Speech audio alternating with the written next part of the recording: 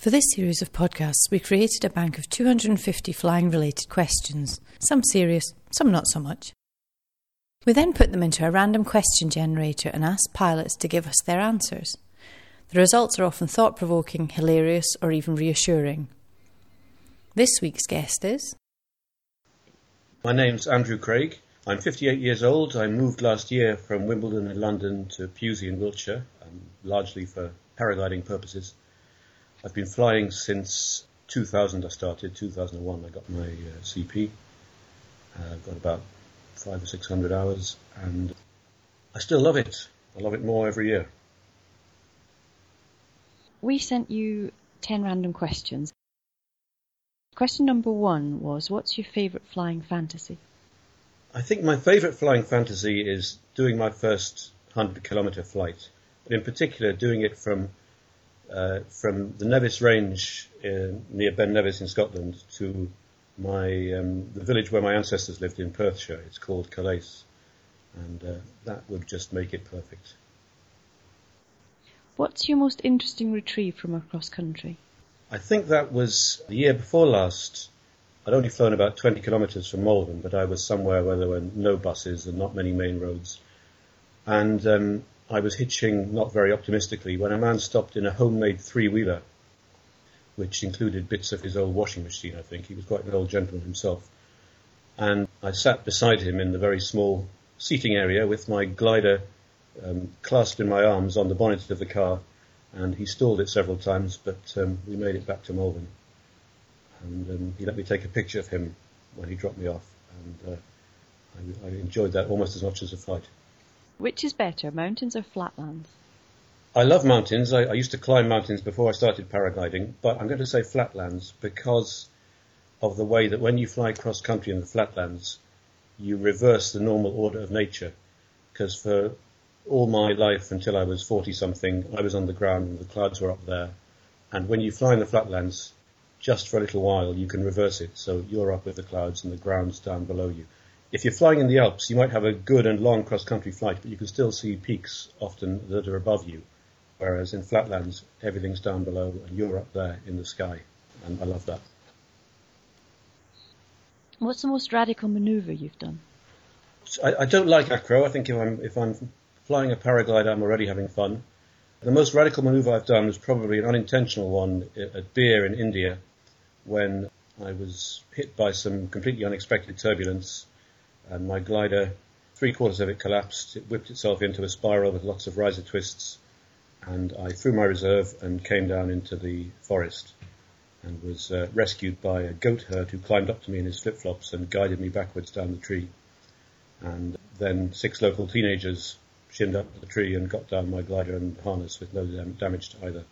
So it had a happy ending, but it was terrifying when it happened. How did you celebrate your greatest success in flying so far? Well, that was last year when I flew 92 kilometres from Golden Ball in Wiltshire to near Buckingham. And it included flying over the city of Oxford, where I used to live for many years and where I went to university. And as I flew over Oxford, I very cautiously got out my phone and rang my friend Tom, who lives in Oxford, to see if he was in and if I could land on Port Meadow and have a cup of tea. He didn't answer, and I'm very glad he didn't answer, because I went on to fly another 40 kilometres or so. And when I landed, I rang him and found out he was having a barbecue that evening, so I celebrated by going to his house in Oxford for a barbecue. And it made a very nice end to the day. And in fact, another pilot joined us who neither I nor Tom knew, but we got in touch by the Telegram app, and he ended up coming to Tom's for the barbecue as well. What did you want to be when you were growing up? I wanted to be Biggles. I wanted to be a fighter pilot. And I suppose when I got some of the way towards growing up and I realised they didn't give you a Spitfire or a Sopwith Camel anymore, I became less keen on it. And I wouldn't have had the eyesight, and I'm sure I wouldn't have had the reflexes and reactions and skill either. So once I'd abandoned that dream, I didn't really know. I ended up drifting into journalism, but I would have found that question difficult to answer for most of the time when I was growing up. Would you fly naked if it was for charity? I would, and I would fly naked if it was for money for me as well. I used to model naked for art classes when I was much younger, and I have no reluctance at all to take my kit off. What's the most ridiculous thing a non-flyer's ever said to you about paragliding? I'm not sure if it counts as the most ridiculous thing, but one thing that really struck me was when I landed in Swanage after a cross-country from Bell Hill. I landed by a children's playground where lots of teenagers were hanging around doing not much. And they came and talked to me while I was packing up. And one of them said in amazement, "You must have jumped out of an aeroplane." And I thought that was funny. He didn't say, "Did you jump out of an aeroplane?" He just said, "You must have jumped out of an aeroplane." And I felt really I ought not to contradict him because he was so sure that I had done. Which of these most resembles your personality? Annecy, Piedrahita or Governador Valadares? Well, I've flown at all three and enjoyed them very much. I think I'm going to say Piedrahita because the dry climate, the nature of the hills, appeals to me more. But I love Annecy as well. And I love the fact that if you're flying there in the spring, you see snow-covered mountains.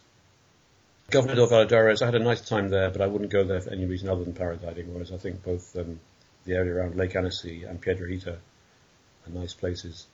But yeah, I'm saying Piedrahita. What's the duration of your longest flight? That is almost exactly 4 hours. I once flew 5 hours in a day, but I top landed in the middle of it to eat my sandwiches. And funnily enough, today I was doing a presentation about paragliding to a load of primary school children. And the question that they all wanted to ask, although some were a bit shy about asking it, was how do you go to the toilet in a flight?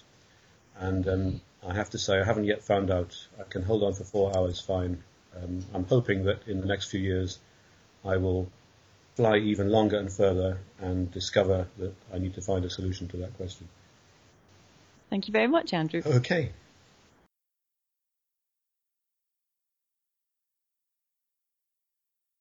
For more paragliding and hang gliding related podcasts, please visit the podcast page of www.theparaglider.com. And if you enjoyed this podcast or any of our many previous podcasts, webcasts or articles, please consider making a donation to the Paraglider. You can find the donate button on any of the podcast pages of the site or on the homepage at www.theparaglider.com. Many thanks.